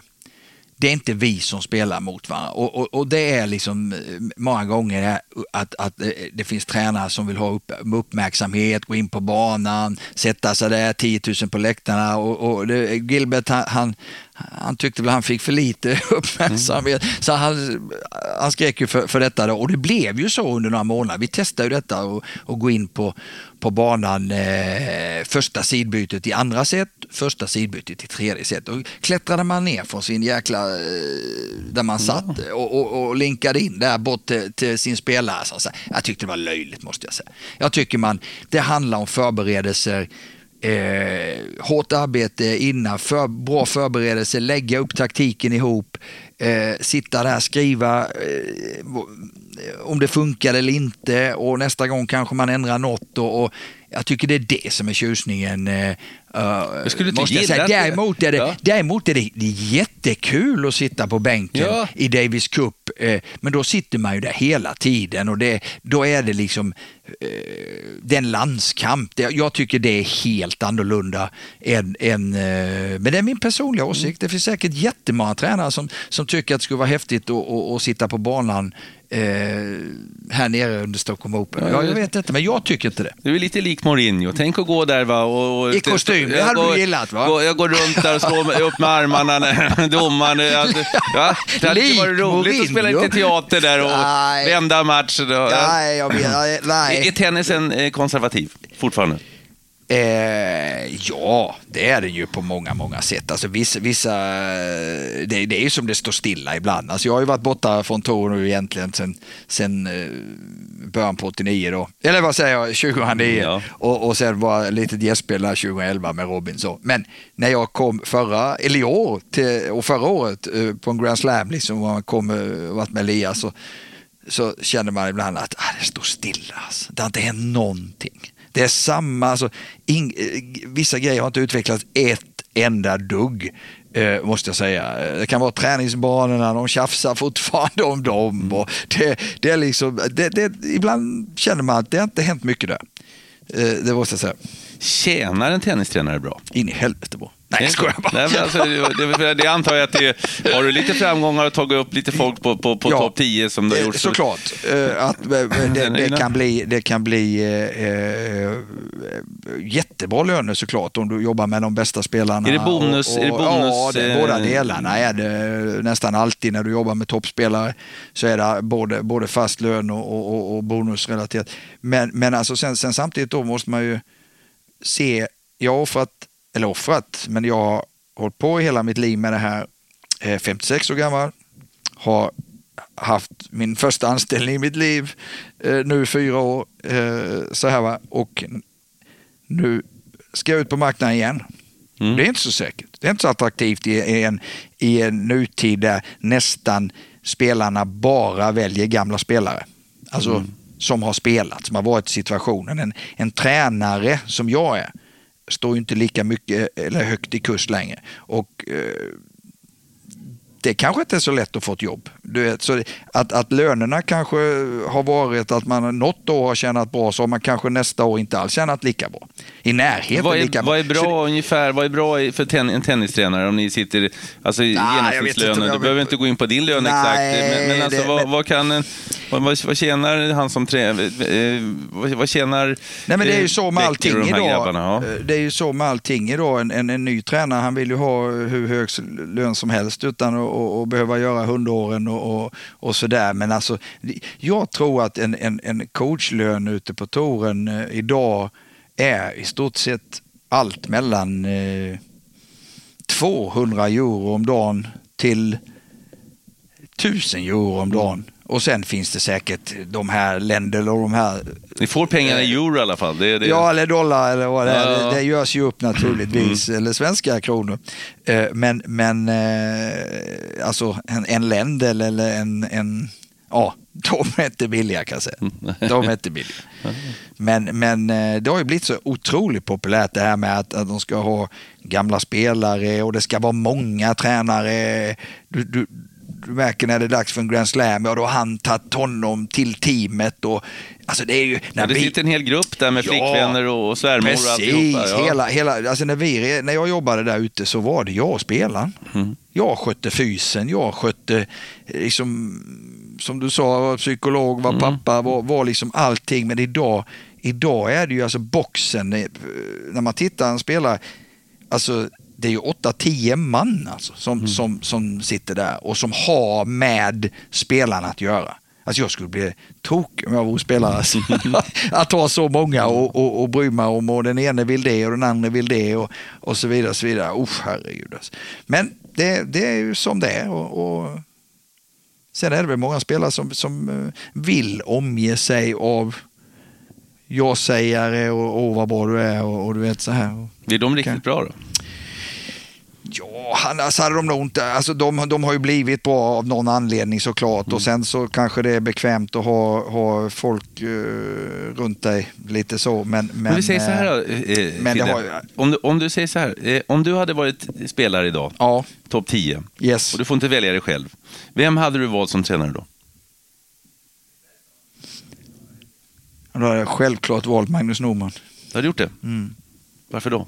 Nej, men när vi jobbade där jag var tränare och han var spelaren och nu när vi pratar tennis och jag ser hur han jobbar med Stan och jag känner Magnus så väl och vet precis hur han fungerar och är, så jag är helt övertygad att hade jag varit spelare och haft honom som tränare så hade det varit en grym kombination. Mm. Nu sitter vi här, det är snart Stockholm Open. Yes. Och jag tänkte fråga dig, vad betyder de här tävlingarna, Swedish Open i Båstad och Stockholm Open, vad betyder den för svensk tennis och vilken status har den bland spelarna ute i världen, skulle du vilja säga? Alltså båda våra svenska ATP-tävlingar har en enormt hög status i världen. Det visar sig varje år. Båstad, jag tror 13 år i rad blev den framröstad som världens bästa 250-tävling bland, jag tror det finns 38 stycken. Vad är det som gör den så bra? Nej, men det är väl kombinationen av sommarläget, liksom Båstad bubblar, det näringslivet är där, alltså det är anläggningen, Thomas Wallén och Christer Hult som ägarna, nu är det Lagardère som äger det, men alltså de byggde upp en otrolig relation med spelarna när de tog över tävlingen och spelarna bara älskar att komma dit därför att de behandlas otroligt bra. Många tar med sina familjer och de lever en fantastisk vecka där. Och här i Stockholm likadant. Du har, om du går ut här sen och så ser du den här hallen. Det finns i stort sett bara Stockholm och även Memphis också som är gammal. Alltså det finns ju inga andra anrika tennisklubbar där du kan ha en ATP-tävling, utan det är ju i arenor eller Palais de Sport i Frankrike och så vidare. Så att det här är unikt att ha en ATP-tävling i en tennisarena. Så det är ju helt fantastiskt. Och som i år, till exempel det startfältet som är här i år, det är grymt. Och ska vi veta att det är 3 tävlingar samtidigt den här veckan som kommer. Så att det startfältet Stockholm bjuder på i år är... Men det är bara miljön. För jag menar, ja. Stockholm är ju en vacker stad, men den här årstiden vi sitter i här mörkaste hösten är ju inte så attraktiv alla gånger. Nej, det är det inte. Men tävlingen är otroligt attraktiv. Och sen betyder det ju naturligtvis väldigt, väldigt mycket för svensk tennis. Nu har vi fått 2 challenge också i år. En veckan innan Båstad och en i mars månad som gick i Jönköping. Och om vi ska se till det sportsliga just nu i svensk tennis så är egentligen challenge-turneringarna ännu viktigare. För det är där vi kan, med tanke på var vi ligger just nu, vår nivå i svensk herrtennis, det är där vi kan liksom slåss lite. Här blir ju naturligtvis nästan, av de sista åren har det nästan blivit varje år så kommer det upp i media, varför är Sverige inte bättre? För då blir det att man jämför med alltså Stockholm Open och Båstad och hur det har varit en gång i tiden. Medan andra då, tennisälskare som kanske såg våra svenska grabbar nu i Jönköping och i Båstad som gör bra ifrån sig då blir det positivt istället. Då blir det en jäkla, fasen vad bra det gick i Jönköping, fasen vad bra det gick i Båstad. Men så kommer våra stora tävlingar och här kan vi inte riktigt mäta oss än. Och då blir det, herregud vad vi är dåliga i tennis. Så det är lite jobbigt. Och det, framförallt är det synd om killar många gånger. För att många av dem sliter, lägger ner lika mycket tid som en Magnus Norman gjorde och en Robin och Mario. De är naturligtvis inte lika bra i tennis, men de är dedikerade och älskar det de håller på med. Gå upp på morgonen och slita och se sig i spegeln på kvällen att de har gjort det bästa de har kunnat. Och det är klart, med det oket på axlarna att varje dag få höra hur dåliga vi är, det gör ju inte dem bättre. Så man skulle vilja att allt egentligen vore lite positiva, men vi är ju bortskämda. Så är det, vi är bortskämda, det är ingen snack om saken. Så är det, men förr eller senare så kanske det smäller till och det dyker upp någon igen och det vore så fantastiskt häftigt att se om att det kunde vara, oavsett vad de heter, vem det är som orsakar en ny tennisboom. Det får gärna vara på flicksidan också, det har ingen som helst betydelse, men den där riktiga världsstjärnan som kommer och som sätter igång en sån där jäkla boom så att alla unga vill börja spela tennis igen. Och då hoppas jag att klubbarna står färdiga till att kunna ta hand om alla barn. Det vore att få uppleva det en gång till innan man spikar igen träfacken. Det vore rätt skönt. Jag har varit och tittat. Jag var häromåret, köpte jag biljett och gick och tittade på Stockholm Open. Kan få av mig, Niklas. Ja, och då satt jag fick bra biljetter. Ja, vad fort det gick. Ja. Alltså jämfört, jag har ju varit och tittat på tv, det tycker jag ser alla vinklar, men jag förstår inte hur domarna kan bedöma ibland. För det går ju med en... Alltså, det måste ha hänt något enormt mycket på de senaste 10-15 åren. Ja, det har det. Alltså det går så fort så att, och det är kul du säger det, därför att det är ju få som har sett i verkligheten, och ser man det på tv då förstår man ju inte det riktigt. Nej. Men har man sett i verkligheten och sen sett sig igen, då förstår man en final US Open mellan Wawrinka och Djokovic, hur makalöst spelar är, alltså hur snabbt det går, hur de springer, och det är timme ut och timme in. Det är nästan de håller på att banka skiten ur varandra i 4 timmar. Liksom. Det är magiskt. Ja, det är häftigt. Alltså. Ja, det är artister alltså. De är ju kompletta alltså, på många sätt, fysiskt och mentalt liksom. Så att det har utvecklats. Nu går du mot slutet på din period som förbundskapten, 4 år, som du sa själv. Vad ska du göra sen? Ja, man kan ju inget annat än det. Nej, men alltså jag just nu funderar jag jättemycket över livet. Sådär att som sagt var, man har ju rätt många år kvar att jobba, och vill man göra någonting annat i livet så kanske man ska göra det nu. Vad skulle det vara då? Det är ju det jag funderar över. Ja. Att liksom... Men jag är så rädd för att jag skulle längta tillbaka så mycket. Att jag inte skulle trivas med det. Att ställa in, men jag har aldrig jag tycker ju att jag aldrig har jobbat. Jag har tjatat om det, att jag är 56 år gammal, men jag tycker ju aldrig jag har börjat jobba i mitt liv. Även om jag jobbar mycket. Så jag får göra det roliga som finns varenda morgon. Vad är det som är så roligt med det? Nej, men det är det här att få lära ut. Och har du då lika tråkigt kan det vara om du har folk på banan som inte bryr sig vad man, alltså som inte tar till det, vad man säger, eller har en kommunikation om vad som ska bli bättre och så vidare. Men jag fullständigt älskar att ha en träning på 2-3 timmar med spelare som brinner för att bli bättre och lyssnar, och vi kommunicerar och vi hjälps åt att hitta lösningar och så vidare. Det är att vara en liten del av festen sen när det är match. Att ha varit med och förberett och så vidare, och så kommer nu är det fest, nu är det match.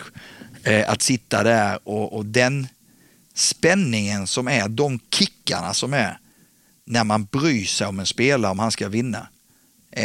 Alltså den är jag rädd för, och jag tappade den då när jag kom, alltså det var otroligt kul att kommentera. Jag tror jag skulle... Alltså, du gjorde 100 matcher om 100 dagar om året där. Jag såg varenda gång på kontoret så satt du där och absolut. Kommenterade. Jag knegade ordentligt där. Ja, också? Ja, absolut. Och gjorde 100 dagar per år där, 2009-2010 var det väl. Över 200 matcher per år, och älskade det, dökul. Men just den här kicken, där sitter du och kommenterar, och där bryr du dig inte, även om man fick skit bollar, av de som lyssnade ibland, att vad han håller på att pimpa upp honom, och oj, vad han är positiv för honom, och så var det aldrig så, utan man satt där. Det vill se bra tennis, den kommentator. Precis, och det är mycket roligare att kommentera än bra. Man vet inte vad man ska säga när det är dåligt. Alltså, det är ju hur svårt som helst, tycker jag. Men just det där att då var det inte... Det spelar liksom ingen roll. Men tränar du någon så spelar det ju alltid roll. Så att den kicken är ju galen. Häftig. Så...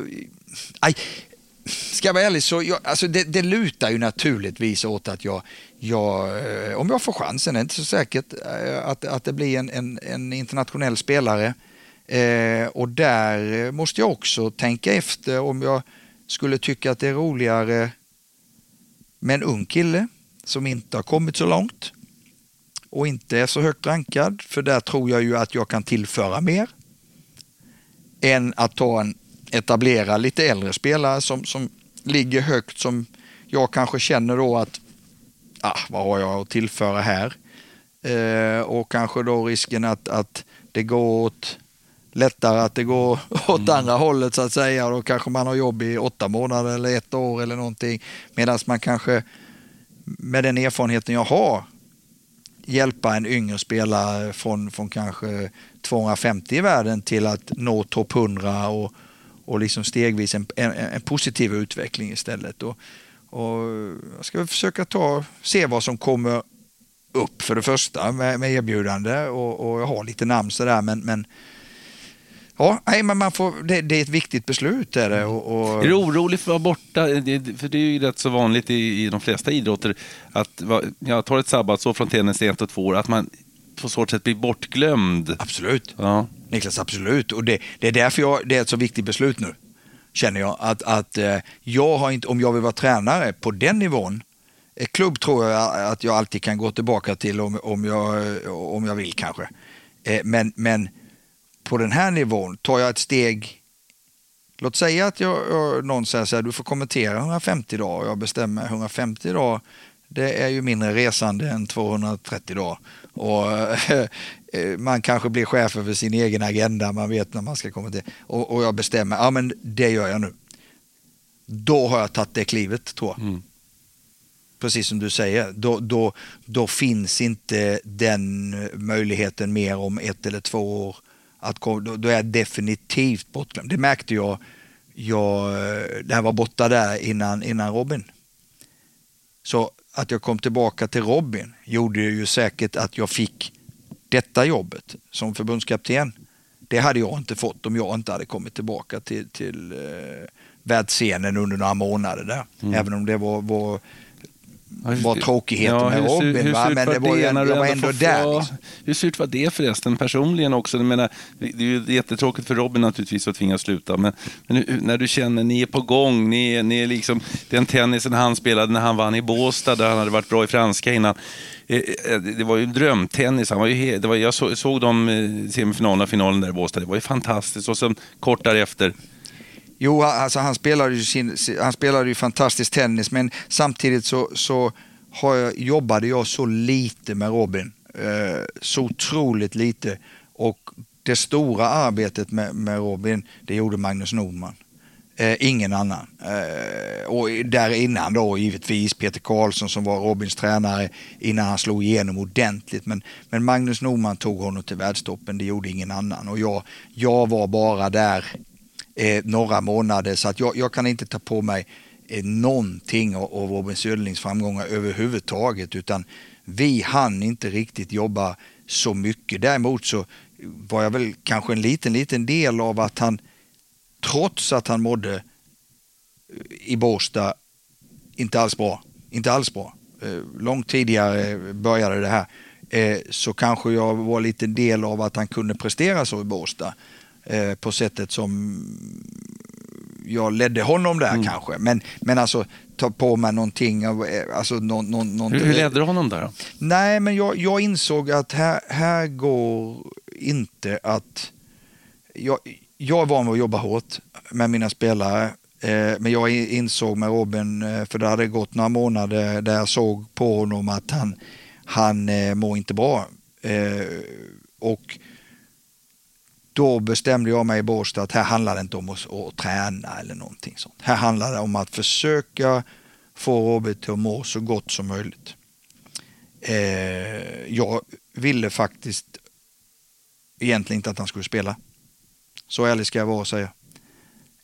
På söndag när vi hade tränat, jag hade varit och kommenterat Davis Cup i Halmstad. Robin hade hoppat över det, åkte till Båstad. Vi hade tränat här uppe några dagar innan. Och han var inte i form. Och då pratade jag inte tennis. Och sen så på söndagen kom jag till Båstad och vi tränade och han mådde inte bra och jag tyckte att vi ska dra oss ur. Eller han ska dra oss ur. Men då kände han en enorm press att han, liksom tävlingen, Ja. Affischnamn. Jag är affischnamn. Och jag kan inte det. Jo, det kan du visst. Så, men det fanns inte möjlighet. Och där är det någonting jag ångrar.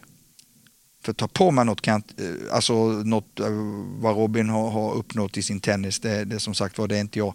Men där hade jag kunnat kanske påverkat honom och sagt att du spelar inte. Spelar du så åker jag härifrån. Alltså på något sätt gjort mycket, mycket, mycket mer att han inte skulle spela. Visst, men det är ju helt ointressant. Visst, han vann 2011 i Båstad, alla minns det här och alla minns hur makalöst bra han spelar och jag fattar absolut ingenting hur han kunde spela så bra. Eftersom jag hade informationen, bakgrund, allt detta. Det var fullständigt obegripligt. Men sen vet man ju hur vissa överlevare är. Vad de klarar ut och trycka åt sidan när de gör det de är bra på. Alltså, jag har aldrig sett något liknande under hela min tränarkarriär som det han presterade där. På vilken nivå han presterade där. Fast det var jobbigt att se. Samtidigt, men där ångrar jag att jag var så svag som ledare att jag inte förbjöd honom att spela. Måste jag säga. Jag blir nästan lite tårig när jag tänker på det, för det är möjligt att det hade kanske gjort att han hade mått bättre, snabbare och kommit tillbaka, vad vet jag, men jag stod inte upp där tillräckligt, det måste jag säga. Nu vann han det och visst, men till vilket pris? Och det finns väl inget som är viktigare än hälsan här i livet, så jävla tragiskt.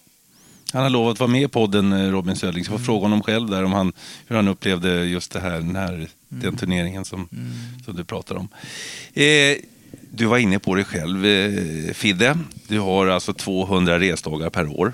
Ja, hur står frugan ut? Vad sa du? Hur står frugan ut? Ja, vad var det han sa mot vem vi var gift med en förbundskapten? Nej, men vi har ju levt det här livet under många, många år nu. Det är ju vår grej i vår familj liksom, som vi brottas med i up and downs som alla andra gör säkert med oavsett vilka jobb man har, så är det väl up and downs i äktenskap och i livet men peppa så lever vi vi lever ett bra liv vad jobbar din fru med? Min fru jobbar för ett försäkringsbolag kan man säga, Euraccident heter det i Växjö. Sån här inte skadereglerare hon inte utan det är mer på sjukvårdssidan.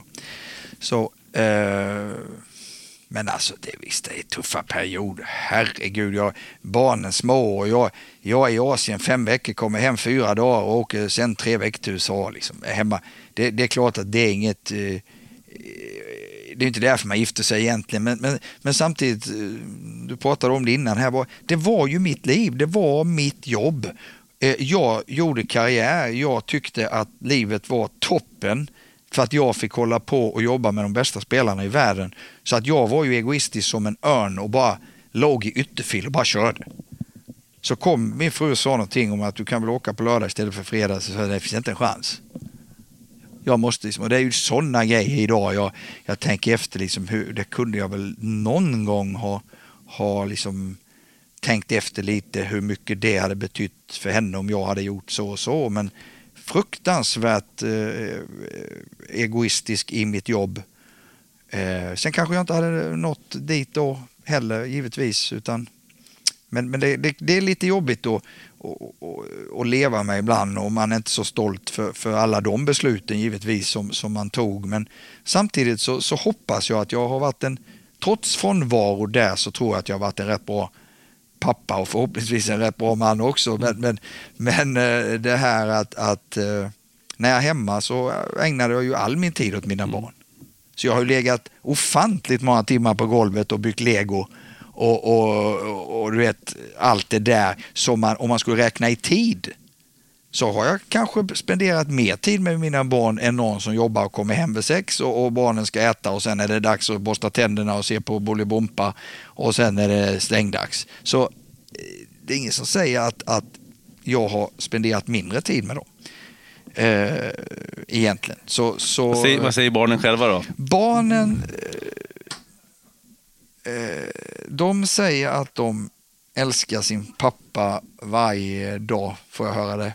Och så det är lite mitt facit då. Sen som jag är väldigt glad över och stolt över att de gör naturligtvis. Sen kan jag själv känna att när det är så då också, så kan jag känna att det är fasen att jag inte fått umgås mer med dem under de här åren, och jag hoppas att jag får, och de också naturligtvis, får vara friska lång tid framåt, så att vi kan på något sätt få vara med tillsammans. Men det som min fru brukar säga ibland, vad väntar vi på? Vi har bara väntat på att det ska komma en dag där vi kanske har mer tid till att göra saker, och jag brukar säga att jag ska börja resa när jag slutar. Man reser 18 varv runt jordklotet, men man ser bara hotell och tennisbanor. Precis, så att jag märker själv att jag har börjat uppskatta semester till exempel. Att vara ledig. Vi har ett ställe på Gotland i Visby, och för några år sedan köpte vi det, och där känner jag att när vi är där och jag, alltså, då känner jag att fasen vad det här är roligt och skönt att vara ledig. Det kände jag aldrig egentligen så där, så jag kunde uppskatta det, för jag var så mycket uppe i varv och tänkte så mycket på karriären, och jag tänker fort, alltså jag sitter ju på stranden och tittar på resultaten. Någon har vunnit i en liten future i Turkiet liksom, och knuter näven, så det går ju aldrig ur det här att jag bryr mig om de spelare jag håller på med, såklart, men jag märker att jag uppskattar ledigheten enormt, att vara ledig med familjen och njuta av det. Du började med Janne Gunnarsson, var det 88 va? 88. Är du en bättre tränare idag än då, och på vilket sätt i så fall? Jag hoppas ju naturligtvis att jag är det. Att jag kan mycket, mycket mer idag än vad jag kunde då. Att jag på resans gång har lärt mig mycket, både hur det går till, och jag tycker ju att jag lär mig nästan varje dag fortfarande någonting, och vad jag har blivit mycket, mycket bättre på, det är ju att lyssna, alltså ta till mig från andra och fråga andra om hjälp. När man var ny, var ute med Jonas Björkman, var man livrädd att någon annan skulle ta min spelare. Förstår du vad jag menar? Det var liksom, man var liksom, bara inte Jonas tycker att han är bättre än mig, då har jag inget jobb. Alltså man var orolig, grön, men när man har hållit på med det här och så fått lite framgång och så blir man ju också mycket, mycket tryggare, och då ska jag ärligt säga att då blir man också mycket generösare mot att hjälpa andra, eller framförallt att ta in från andra, att våga fråga, och jag tycker det är ju, jag lär mig från hur många svenska tränare som helst som säger någonting så här, fan jag har inte tänkt på det, det ska jag använda, du vet, så att man får aldrig ha glaset fullt alltså, utan det måste alltid finnas plats för ny kunskap, och det är jäkligt roligt att höra någonting som man själv inte, fan det där har fan inte tänkt på, det är liksom, det är ju skandal, du vet så här. Och så tar jag med det i liksom så här. Det hoppas jag verkligen att jag är en bättre tränare på grund av just det, att jag vågar ta in andra är du med i mitt svar? Förstår vad jag menar? Det lyssna, och det är en del av utvecklingen också, att höra vad andra ser, vad andra gör, och ta del av andras erfarenheter. Alltså man kan ju inte, det var rätt rolig grej som hände här när jag började som DC-tränare. Det var Björn Borg förresten som tryckte på för att du skulle bli DC-tränare. Ja, Björn Borg, vi kan ju köra en ny podd här om Björn. Björn har vi alla som håller på med det här. Utan Björn Borg Jag hörde Mats Wilander sa det i programmet med Gunde och jag, alltså, utan Björn Borg så hade man ju inte suttit här. Nej. Så är det ju bara. Nej. Han är källan till allting med det här. Så är det. Och när, det är den enda människa egentligen som, när jag träffar honom så det spelar ingen roll vilka man har hälsat på ute i världen eller så, men när Björn kommer så blir man alltså precis, man vet knappt riktigt hur man ska bete sig. Han blev ju århundradets idrottsman också. Han är sån kung i mina ögon. Och så att jag träffade honom i somras i Båstad och vi kramades. Jag tänkte efter, fan, han kommer fram till mig, säger tjena Fidde, hur är läget? Det är nästan ofattbart, känner jag. Det är nästan ofattbart, alltså så stor är han i mina ögon. Jag tänkte jag skulle fråga till vem den bästa, det största, det är onödigt ju. Jag brukar alltid fråga det, men det är ju den största tennisspelaren och kanske den största idrottsmannen som Sverige någonsin har haft. Så att frågan kanske är lite onödig att ställa. Men med den bästa du har tränat då? Den är ju svår, måste jag säga. Då tänker jag rent tennismässigt. Talangmässigt och så. Okay. Inte som person kanske, utan rent tennismässigt. Alltså Magnus Norman nådde 2 i världen så att, under en era där Sampas, Agassi, Safin, alltså han var 2 i världen. Jag tycker, alltså, det har han papper på.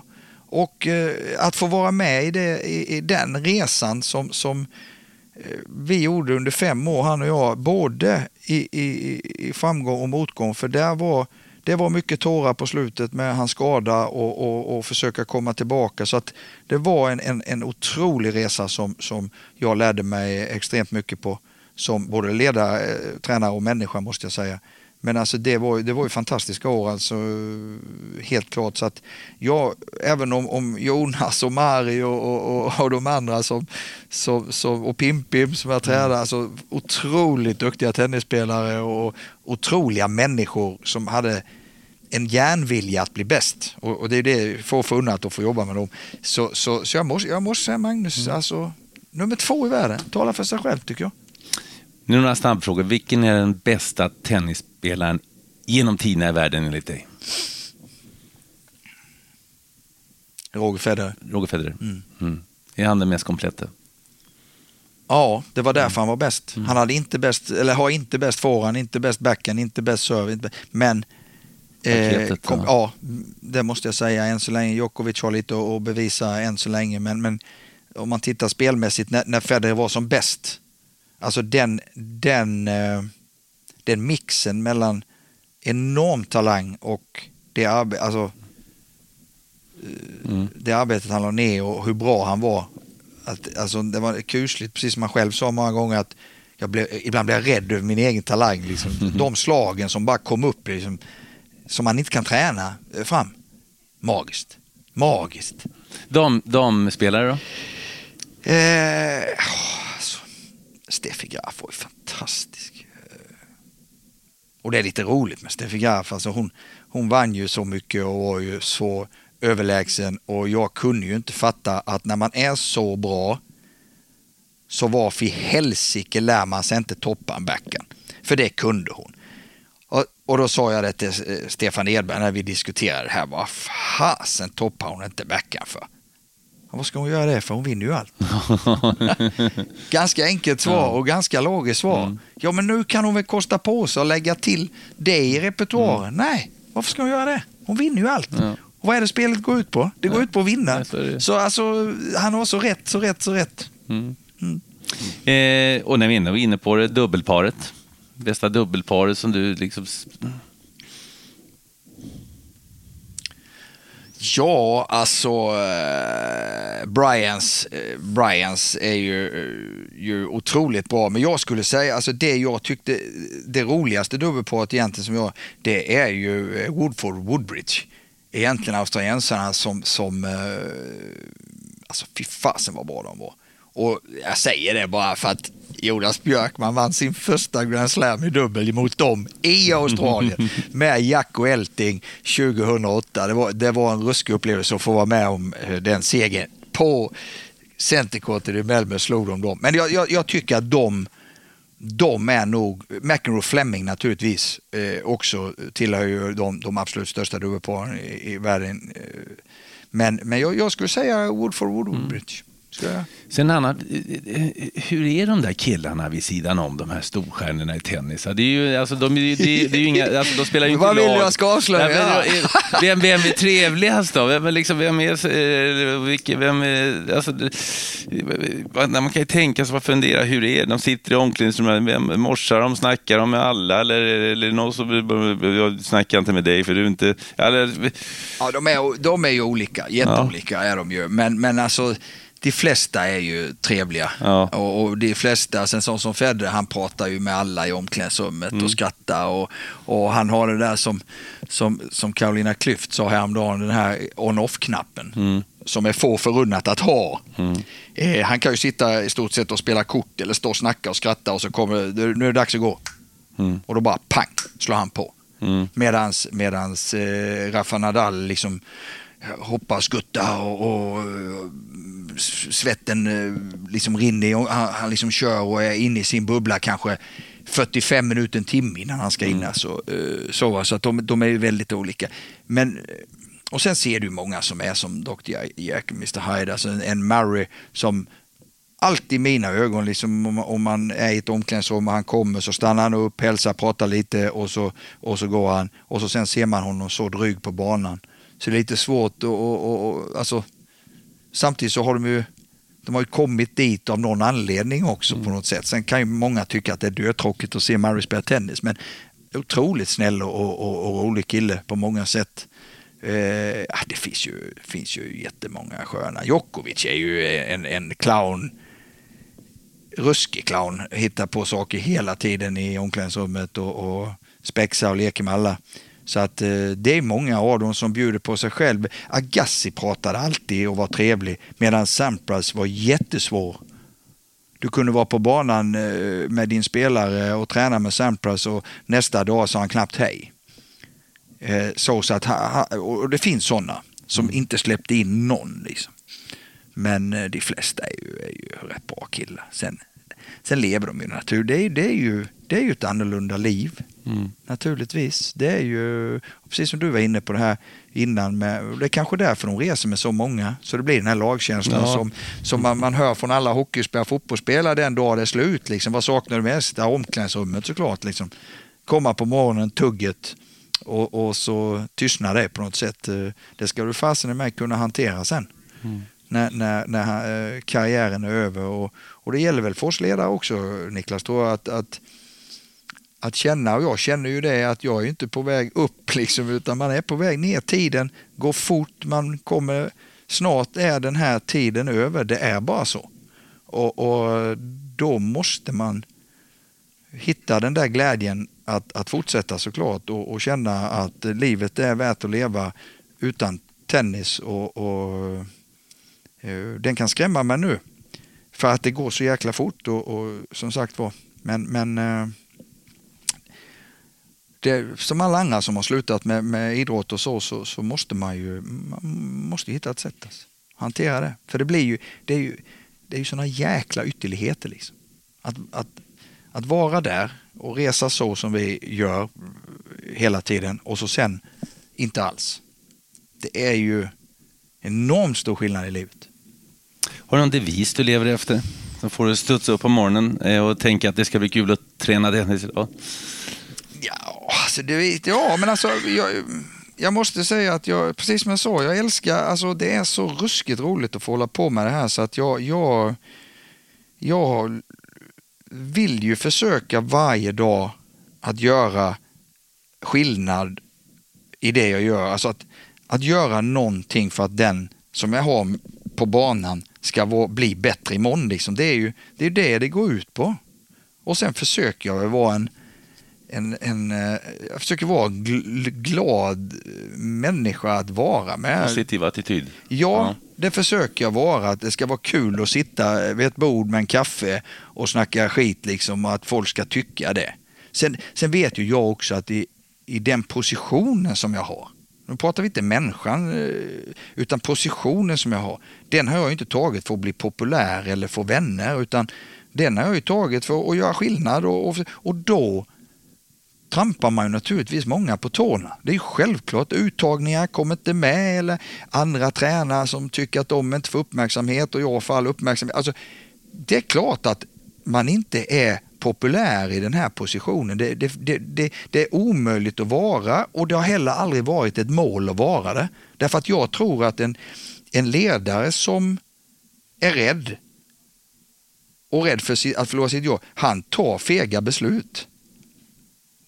Tror jag. Han tar veka beslut. Han vågar liksom inte stå för det han tror för egentligen, utan han tar beslut som ska gagna alla på något sätt och vara den trevliga, snälla och det har jag inte råd att göra. Sen tar jag säkert massor med dåliga beslut och fel beslut. Säkert har man väl, herregud, har man väl ångrat att man tog ut honom. Alltså så här liksom. Och självklart, men alltså, det är precis som vi var inne på innan med spelaren som du jobbar med privat. Alltså, du ska inte och kan inte bli bästa kompis om ni ska lyckas. Det går inte. Du kan vara kompis ibland om du vet att den här killen kan ställa om när det är allvar. Men du får inte få för mycket här. Och det märker jag ibland.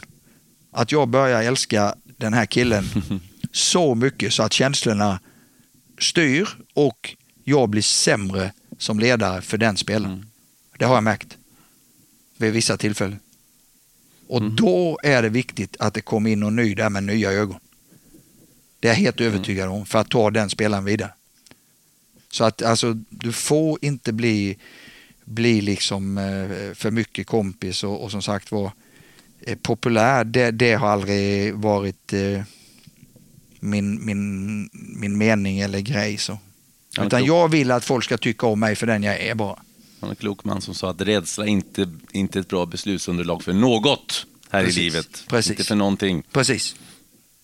Är något vi har glömt, Fidde? Som vi inte har tagit upp här som du tycker, nu har du chansen och nu ut med budskap. Det har varit fantastiskt kul, Niklas, att få sitta här och tjata en stund. Finns säkert ämnen vi har glömt bort men det känns jättebra.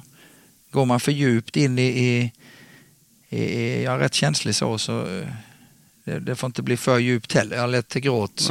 Det gör inget, det funkar.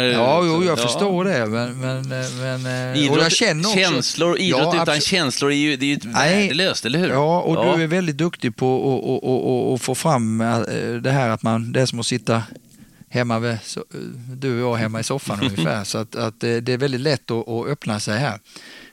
Så att, jag har mått kanonbra den här timmen och få prata timmarna om tror jag till och med. Eller till och med det alltså. Fantastiskt kul. Lycka till nu mot Israel närmast. Det är alltså så att Sverige måste vinna nere i Tel Aviv för att hänga kvar i näst högsta gruppen. Och det är en tuff match, Israel borta. Ja, vi har ju mött Danmark 2 gånger och Lettland 1 gång för att stanna kvar i division 1 och vi ska veta det att den här matchen vi är inte favoriter här, det har vi varit de andra 3 så det var väl, jag tyckte det var lite konstigt när jag fick flygbiljetten av min sportchef för det var bara enkelbiljett. Så jag kanske får, om det blir vinst kanske jag får åka hem och annars får jag väl stanna där nere. Det är många som plockar apelsiner där nere, jag har hört. Nej, Johan Sjögren som är sportchef, han skickade enkelbiljett bara så jag vet inte hur det blir. Jag ska tolka det riktigt. Nej, inte riktigt. Men det blir en svår match, Niklas, helt klart. Men vi kan inte åka dit ner och precis som du sa, vara rädda utan vi måste vara stentuffa och det är bara seger som gäller och utifrån det, vi får ta det därifrån och igen så kan vi inte mer än lämna hjärtat på banan och den som inte är beredd att göra det, han kan vara hemma. Tack så mycket, Fredrik. Tack. Tack för att du har lyssnat på Holmgren möter. Har du förslag på gäster vi kan möta? Tipsa oss på Twitter, Niklas_Holmgren. Hemsidan holmgrenmöter.nu eller Facebook Holmgren möter. På återhörande.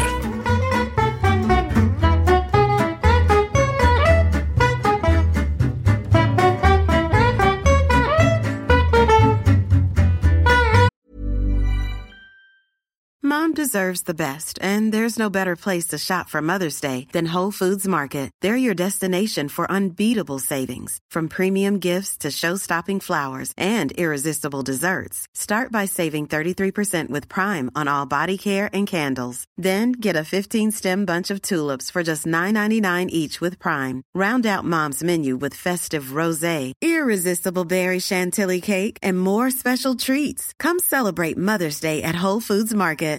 Hi, I'm Daniel, founder of Pretty Litter. Cats and cat owners deserve better than any old-fashioned litter. That's why I teamed up with scientists and veterinarians to create Pretty Litter. Its innovative crystal formula has superior odor control and weighs up to 80% less than clay litter. Pretty Litter even monitors health by changing colors to help detect early signs of potential illness. It's the world's smartest kitty litter. Go to prettylitter.com and use code ACAST for 20% off your first order and a free cat toy. Terms and conditions apply. See site for details.